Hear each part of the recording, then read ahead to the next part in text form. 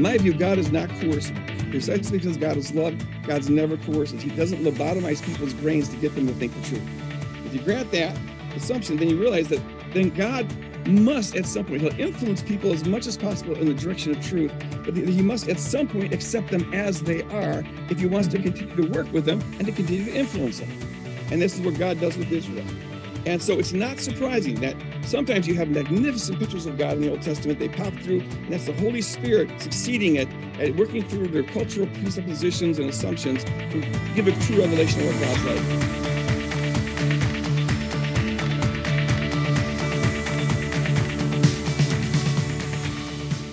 Hello, everybody, and welcome to the Communitas podcast. My name is Kevin Johnson. I'm the Chief Field Officer here at Communitas, and it is my delight and joy to introduce and interview our guest today.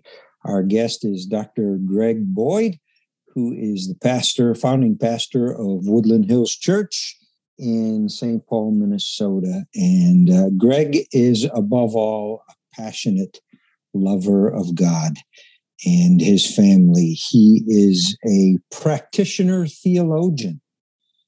He's a very provocative writer and pastor, and I had the joy of serving on his staff for a number of years before joining Communitas.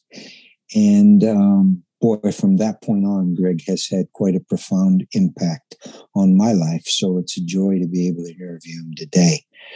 Greg, welcome. You've hung around Communitas a couple of times, haven't you? I have. Over in Europe as a keynote speaker at a couple of our big events. Any recollections about your time with us? Yes, I have a lot of fond recollections of the time with you. I remember the first session. After our first session, we went outside and got some drinks and some cigars to talk about the topic. And I just thought, okay, this is my tribe. You can go from a sermon and a worship service to smoking cigars and having some scotch. So you get all the passion without the religion. That's what I really like about the Communitas crowd. Well, thanks for sharing some time with us today. You've got this cruciform hermeneutic that you've been writing and preaching about for some time that I think is just very compelling to so many of us. Can you say a little bit about that hermeneutic and then how it impacts and engages those in our cultures who are in the midst of some form or shape or type of deconstruction or anger in reaction to church as they've experienced it? Yeah. That's a big topic. I guess the easiest way to explain it would be this. We have to first acknowledge that we have some very violent stuff, especially in the Old Testament, some very violent depictions of God. Show them no mercy, slaughter everything that breathes in the land of Canaan or certain areas of the land of Canaan. And so we have to ask, how is that compatible with the revelation of God in Jesus Christ, where God is love and love is defined by the cross. God is other-oriented, self-sacrificial love. How do those two things mesh? There's some folks that just say, "Oh, don't worry about it. That was the Old Testament," and they just kind of throw it out, or that those parts weren't inspired. But I don't think that option is available for me. I don't think it's a viable option primarily because I confess Jesus Christ to be Lord, and it seems to me Jesus endorsed the whole thing as the Word of God. And so it's odd for me to call him Lord and then try to correct his theology. So we're stuck with biblical inspiration, whether we like it or not. It's a non-negotiable in my book.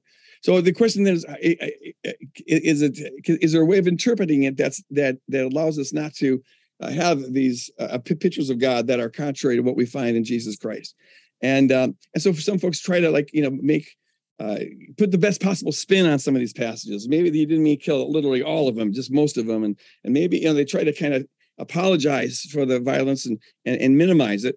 And I just don't think their attempts work. It's like Paul Keatham's book, Is God a Moral Monster? He does as good a job as you can do. If you're going to take the surface meaning of these verses where God says, slaughter them all, he does as good a job as you can trying to minimize the ugliness of it. But what he doesn't do is show not just how maybe these passages don't make God look as ugly as they seem to. But how do these passages point to the God who's revealed on the cross? Because everything's supposed to point to the God revealed on the cross. Jesus said, it's all about me. And Moses wrote about me.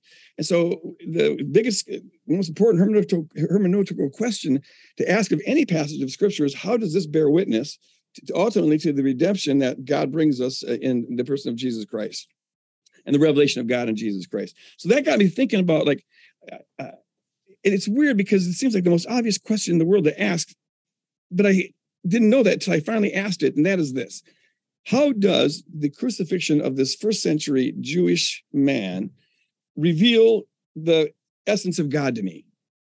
Jesus reveals the very hypostasis of God, says in Hebrews 1:3, the substance of God. Because to the natural eye, you look and all you see is a crucified criminal. In fact, to the natural eye, what you see is ugliness, horrific, especially when you understand that this is a person who's bearing this condemnation of the world. And so it looks horrifically ugly. How does that reveal the beauty of God? What do I as a believer see in Jesus Christ crucified that the non-believer doesn't see? And the answer is this: we both see the same surface, but faith gives us a X-ray vision, as it were, to look through the surface, and we see what's going on behind the scenes, that God is stooping this infinite distance to take on our humanity, and then to take on the consequences of the sin of humanity, which is the judgment of God. And so he's stooping this infinite distance out of love for us.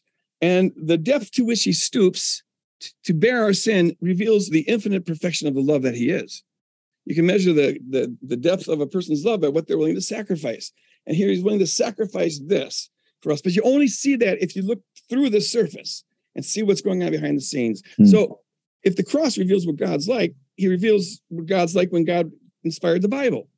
And so maybe, since we know that the central revelation happens when we look through the surface and see what's going on behind the scenes, maybe we should read the Bible with that same X-ray vision. Since we believe God is like this, let's look at the Bible this way.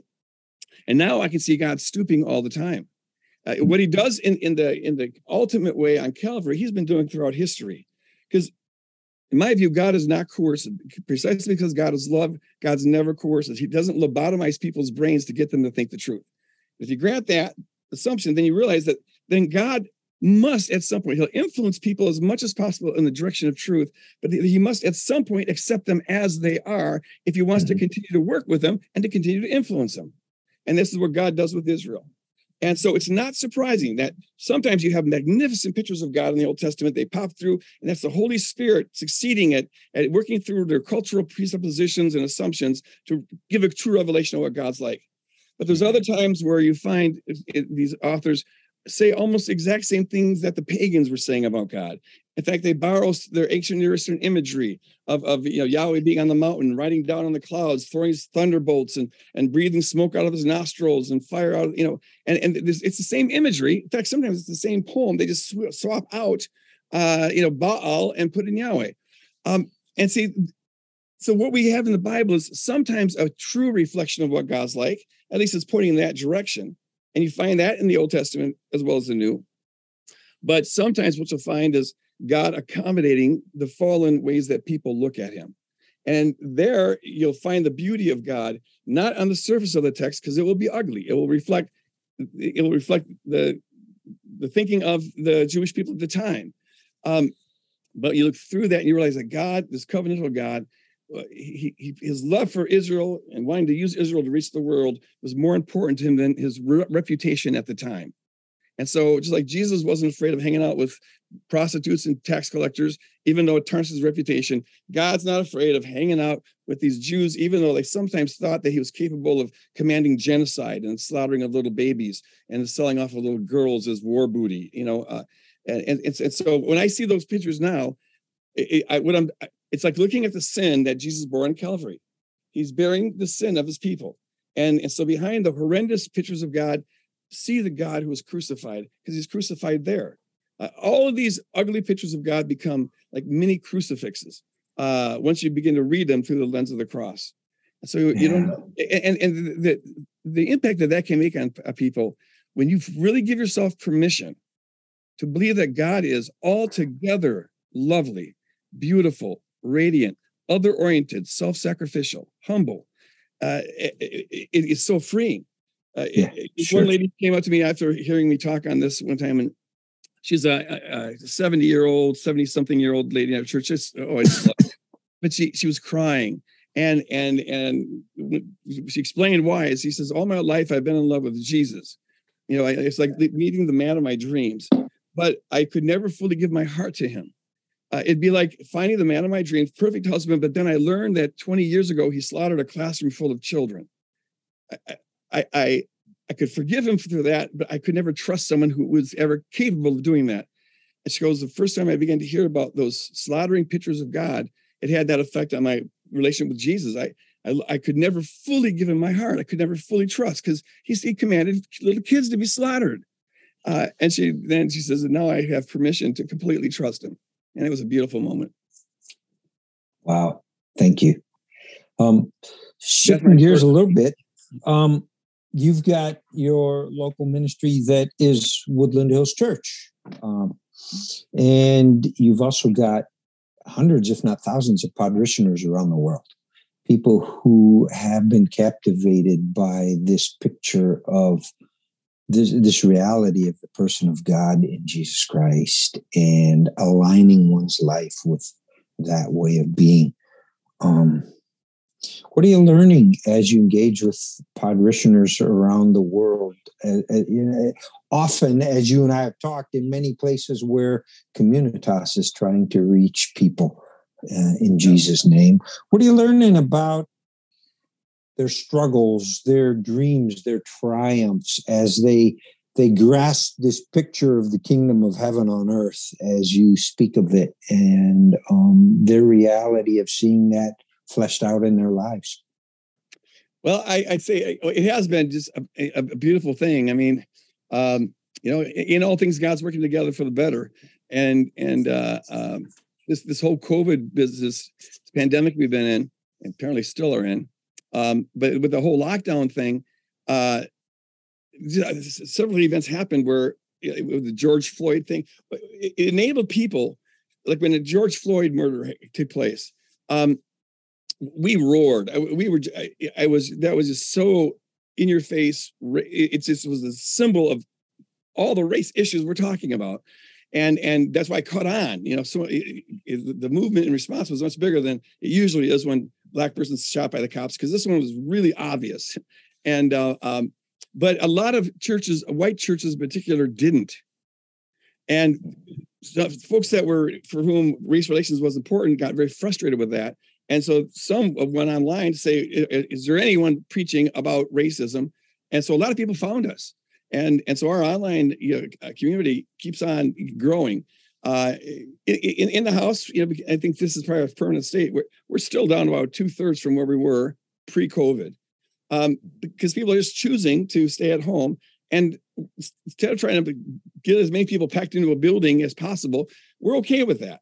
But we're telling them, if you're going to stay at home, don't do it just so you can have one more thing that's more convenient about your faith. We don't need our faith to be more convenient. We need to be going the other direction. And so think of it as a ministry moment. What can you do on that Sunday morning that if you're not going to go to the church, well, can you make it a ministry moment in some other ways, like inviting a friend over? And it doesn't have to be Sunday morning. You could do that Wednesday night or whatever. But to watch, the podcast and maybe begin to talk about things. We are the church. And we've always taught that the church isn't a building, but if you're going to a building every week, it's easy to start thinking that the church is the building. And this whole COVID lockdown thing really enabled us to make that more of a reality. We are the church, and we got to act like it, or we die. This church just dies out in one generation if we're not reaching other people.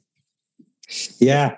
It's like the bane of that whole thing was people realizing, I guess, this Sunday morning thing that has been so much the nexus of my spiritual experience. Gee, maybe I didn't need it that much, as much as I thought I did, or it's at least not,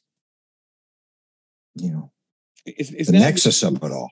Yeah. It's not the beginning, middle, and end of everything. It's a nice thing to have, and we do emphasize the need for gathering together, the need to, not forsake the assembling of yourselves together as is the habit of some. But it doesn't have to be on a weekend in the same building, meeting in each other's homes, develop those networks like that. And exactly. Bring your faith to where things are actually lived. But what I see on people's hearts or what they're thinking about, it's varies from location to location. But one of the dominant things is people are there's a growing awareness that of the polarization in Western culture, but it's also happening throughout the globe. There's something really weird going on with democracy right now. It's all under threat.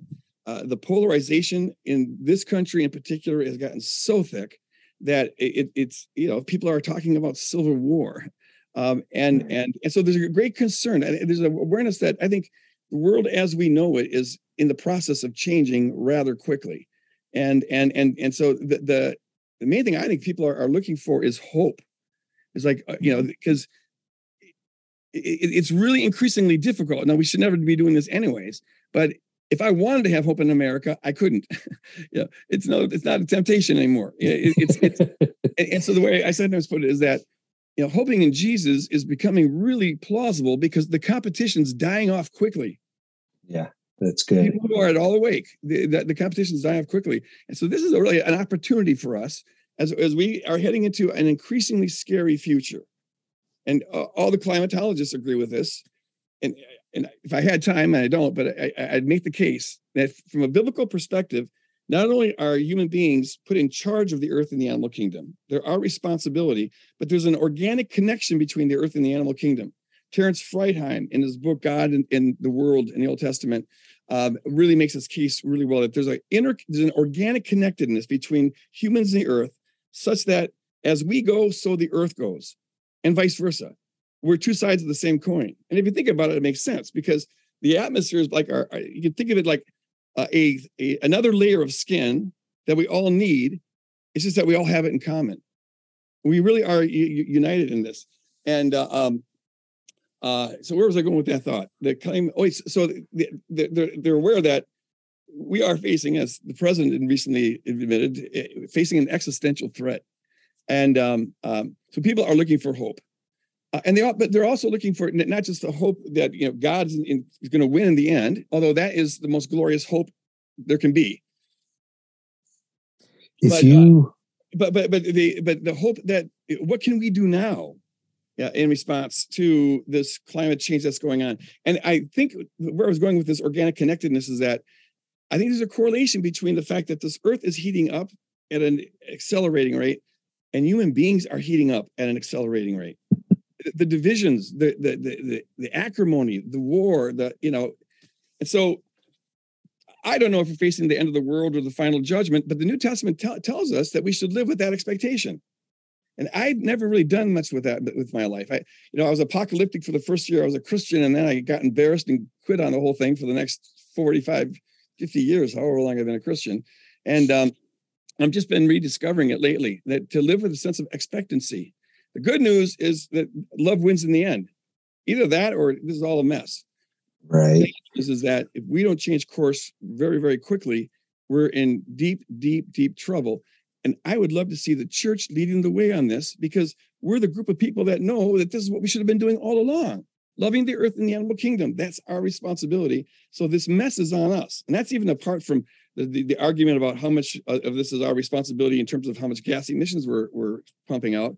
I think the science is pretty clear that has a lot to do with it. But even beyond that, our spiritual state pollutes the earth. And we either change or we're going to be in very, very deep trouble. So my main message lately has been have people join us in doing what we can to save this planet, to lower our carbon imprint, and to degrow, to minimize. And now we need to start talking about living a radically different, ecologically sustainable lifestyle.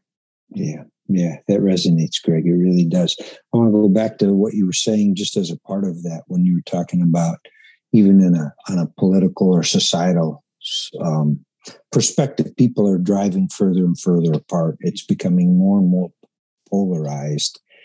And the question we find ourselves asking a lot within Communitas, and I'd love to hear your take on this, given that dynamic that is not at all limited to the United States. It's the same in many European countries and places where we minister, like Brazil. With that reality, what do you think the church is going to look like in 10 or 20 years, and what do you hope it looks like? Yeah.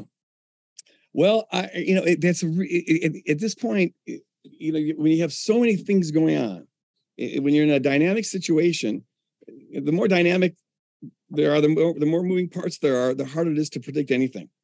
And so it's really hard to say what it's going to be looking like.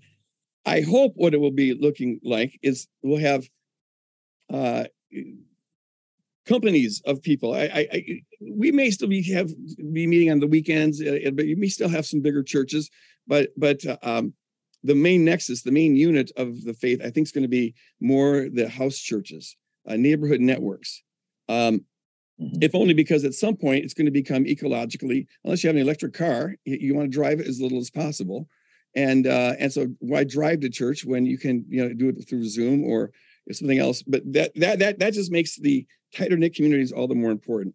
I think the church will be one that I'm hoping will be on the forefront of this global call to ecological reduction. I mean, we've got to lead the way in completely rethinking our economy, because we've had a perpetual growth economy built on the back of a perpetually diminishing resource that pollutes our atmosphere as we burn it. It's not a sustainable thing.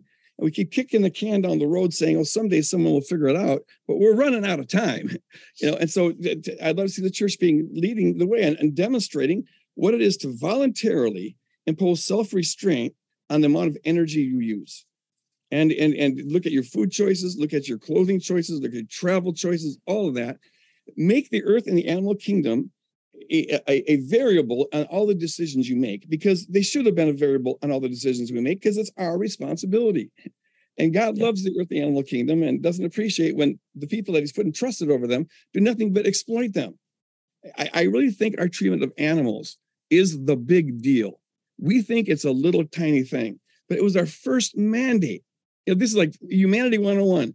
You take care of the earth and the animals. And it's obvious that we should, because we've got more capabilities than they have. Instead, we've just used them and abused them for to build our own Tower of Babel. And I never thought I'd be preaching this message, Kevin, but we either repent or perish. Repent, turn around. We've got to reverse course now. And in my view, God is a God who's flexible. Our actions, the future is not fated. Our actions significantly influence what comes to pass. And so I'm hoping there's still time for us to repent. But that window is closing quickly. And you couldn't have a message that's more urgent than this one. If part of that repentance is, like you say, reimagining the church in terms of a much more micro sort of church that is, say, within walking distance of, you and a few people in your neighborhood, that fits with a lot of what we're seeing in different contexts. This COVID lockdown taught us that the big Sunday morning event wasn't the linchpin we all think it is. Yeah. There are ways of being the body of Christ, the kingdom of heaven on earth, that looks much more like a few of us in our neighborhood trying to make a difference in Jesus' name. And that just seems to fit with where you're going right now in terms of, creation consciousness and redemption and health. And I also really believe that, and it would depend on where you're living and what parts of the world, but as this thing, 97% of all climatologists agree that in all probability, these extreme weather events are going to get worse and worse at a faster and faster rate into the foreseeable future, and they don't know how to stop it. We have our best minds are trying to figure out, but we're really behind on the curveball here. And so it means that in all likelihood, as resources get more scarce, who knows how the water wars we're going to have as water dries up. Our whole Southwest is already having to ration all this water because they're in a 7-year drought. And but what pockets, communities, in this state of affairs, having neighbors that you can you share resources with and trade off things, it becomes all the more important. And the church could play a role in this as we invite people in on our resources. Resources are going to be important. And the idea of taking care of one another, and it's an opportunity for the church to be what we always should have been. It's just, we got sucked up in this whole fossil fuels paradise that we built for ourselves and kind of forgot about it. So in some ways, it's going to be an opportunity for the church, but it's going to be a terrible time coming. And I think we should be thinking about that, be preparing for that. I don't think we should be preppers, like self-preservationists, whatever, but thinking about serving. The needs are only going to get bigger and bigger. The need for hope, but also the need for food and for water. Most of us, myself included, have substantially, if not only, experienced the church from an abundance mindset. Yes. And how we learn to adapt to a scarcity mindset and engage culture in a Christ-like way is probably going to be a huge challenge for us, isn't it? Yeah, absolutely. It's another thing where repent or perish. I mean, either we are the church or not. It's going to be difficult, but it's going to be more difficult if we don't do that. It's not going to correct itself. The thinking we've got to get out of and this is the worst thing, that we in the West tend to be real pragmatic, and so with that pragmatic kind of thinking, we might be tempted to think, what difference can I possibly make? Okay, so I cut down my electricity, and I maybe get solar panels, and I do this, that, and the other thing, and don't reuse or single-use plastics. But if everyone else keeps on doing it, well, then I'm just making myself inconvenience for nothing. But see, that's exactly the kind of thing we, as kingdom people, we have to avoid for two reasons. One is, it's always the right time to do the right thing. This is how we should have been living all along. And so whether it's going to make a difference in saving the planet or not, we're called to be faithful. And that's just what faithfulness looks like. The other thing is, our individual choices are not just our individual choices. In the kingdom of God, little is much. The widow's mite. Jesus said that she put in more than everybody else. Objectively, she only had put in a penny, but it was all she had, and so she gave more. So in the kingdom, we measure impact by sacrifice, not the quantity. And I think when we make a choice to be self-sacrificial in how we're living, that in some way influences other people. And it starts a momentum kind of a thing. And if you get a community of people doing it, it gets a momentum kind of thing.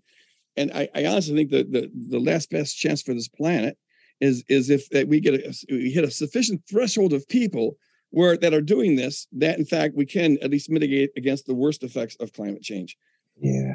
It feels like a Hail Mary pass sometimes, but that's all I got. Well, but I do think, like you said, it's compelling. It's compelling to people who share the same concerns and see the same things we see. In the same way that a lot of Communitas local communities were built around moving into a neighborhood and saying, let's just see what the needs are here and start to serve. Let's make a difference, right? The same thing applies to, can I do something to make a difference on our home, this earth? Yes. All those things are, so the first task is really just to educate yourself. Just, you have to read up on it. And the thing is, you're forcing yourself to study something that you're not going to like, probably. It is, I mean, just for example, just give one illustration. Can we make a difference? Well, there's 1,800 tons of water. It takes 1,800 pounds of water to make one beef patty for a hamburger. There's a lot of water. In fact, the whole industrial farm complex, just do the research on how that is harming our environment. There's a great documentary out there called Eating Ourselves into Extinction. It's a very eye-opening documentary if you haven't read up on this. But yeah, you have to study up on it. And then you have to make all these 100 inconvenient decisions.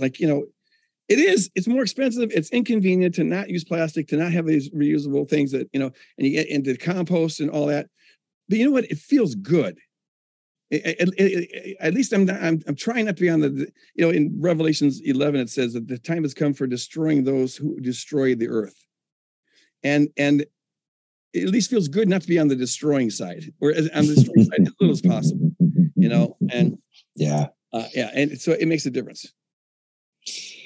Well, going in a different direction for a bit, Greg, mission, Communitas is an organization on mission. We want to see these communities of faith pop up in neighborhoods all over the world that are transformational for the people involved in those communities, for the people who, in those communities. And it's just, but this whole sense of mission, as performed by the church over 1,500 years. Yeah, there's some beauty there, but there's a whole lot of ugly. Yeah. We're stuck as an organization believing we're on mission, and the very term has a lot of negative connotations. How do we reclaim that? Yeah. Can we reclaim that? Is it a term we just let go? What's the purpose? What's the objective of mission today from how you see things? Yeah. Well, I don't know of a better word, but you're right. You have to, the word missionary especially, I think still has the connotations of, send out, take up the white man's burden, and that the whole colonial crap and all that ugliness that went with that. And that's still around, so we have to, So if we're going to hang on to the word, and I don't have a better one, but our actions have to redefine it, and we have to go out of our way to redefine it for people. That we're by mission, we're talking about the kingdom of God, not trying to export America or Western culture or our ideologies, or get rid of your customs or anything like that. We're planting seeds and as much as possible, making it indigenous. But there's for good reasons. People. You hear missions and it's like, we all, I sometimes call it ambassadorship, because that, we're ambassadors from the kingdom of God. Paul calls us that. And so to be an ambassador is to be on a mission. I'm here to represent the interests of my kingdom and invite others into this kingdom. So that's just what it means to be an ambassador. You can call it missionary if you want, but I'm not trying to get people to wear ties. Right. Dress up in church clothes. Well, I want to close with this question, Greg. What's encouraging you most today? What gives you a sense of joy and hope as you carry on this work of writing and speaking and engaging people to be a part of this Jesus way of life? Where are you seeing signs of hope? Well, whenever I see people, whenever I get to experience people getting it, and not just getting it like, oh, Jesus is Lord, though that is always beautiful. When they first come to, but when they first get that God really loves them, when the aha happens, that brings about a change in their life.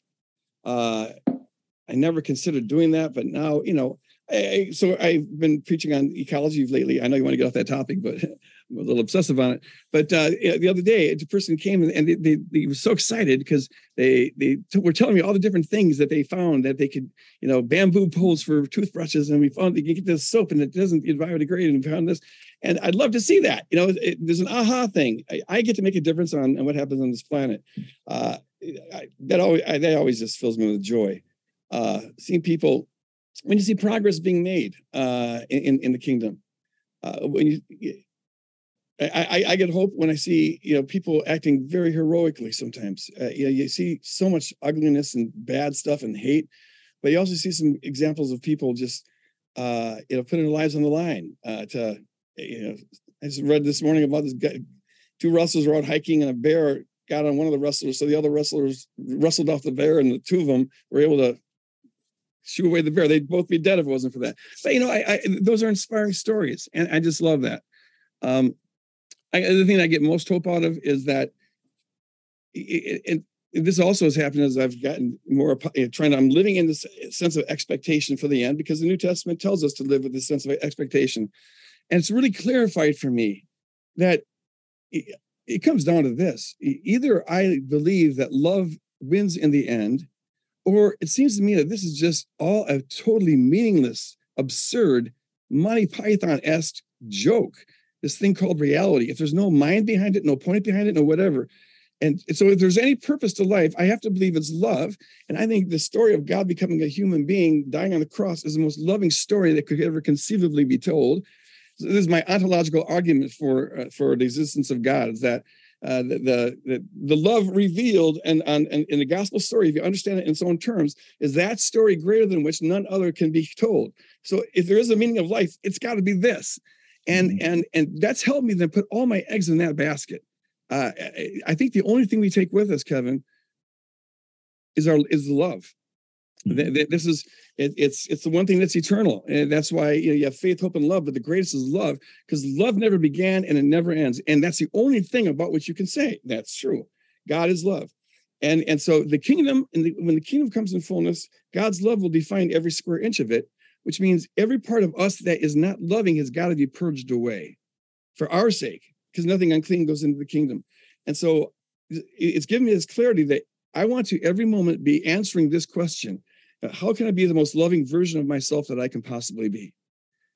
That's investing in my future, because that's the only thing we take with us. And Jesus had a lot to teach about that. Right. So I live in that hope. Thank you, Greg. You'd just be surprised as I travel for my job and meet and engage with people from all sorts of different places who don't know of our connection. And all of a sudden they'll say, well, I've been listening to Greg Boyd, or I've been reading this guy named Greg Boyd. Have you heard of him? And oh yeah, I have. That I bring that up to just say, you have spoken into the ethos and very fabric of our mission Communitas more than you or I probably realize. And we're all deeply grateful for that, and we're thankful for you giving us this hour to talk a little bit about what God's putting on your heart. So thanks a ton. It's very kind of you to say. I really appreciate that, and I have the utmost respect for you and Communitas, and I just pray blessing on that whole organization. May the Lord continue to prosper you and play your passion. Amen. Thank you, Greg. God bless you, man.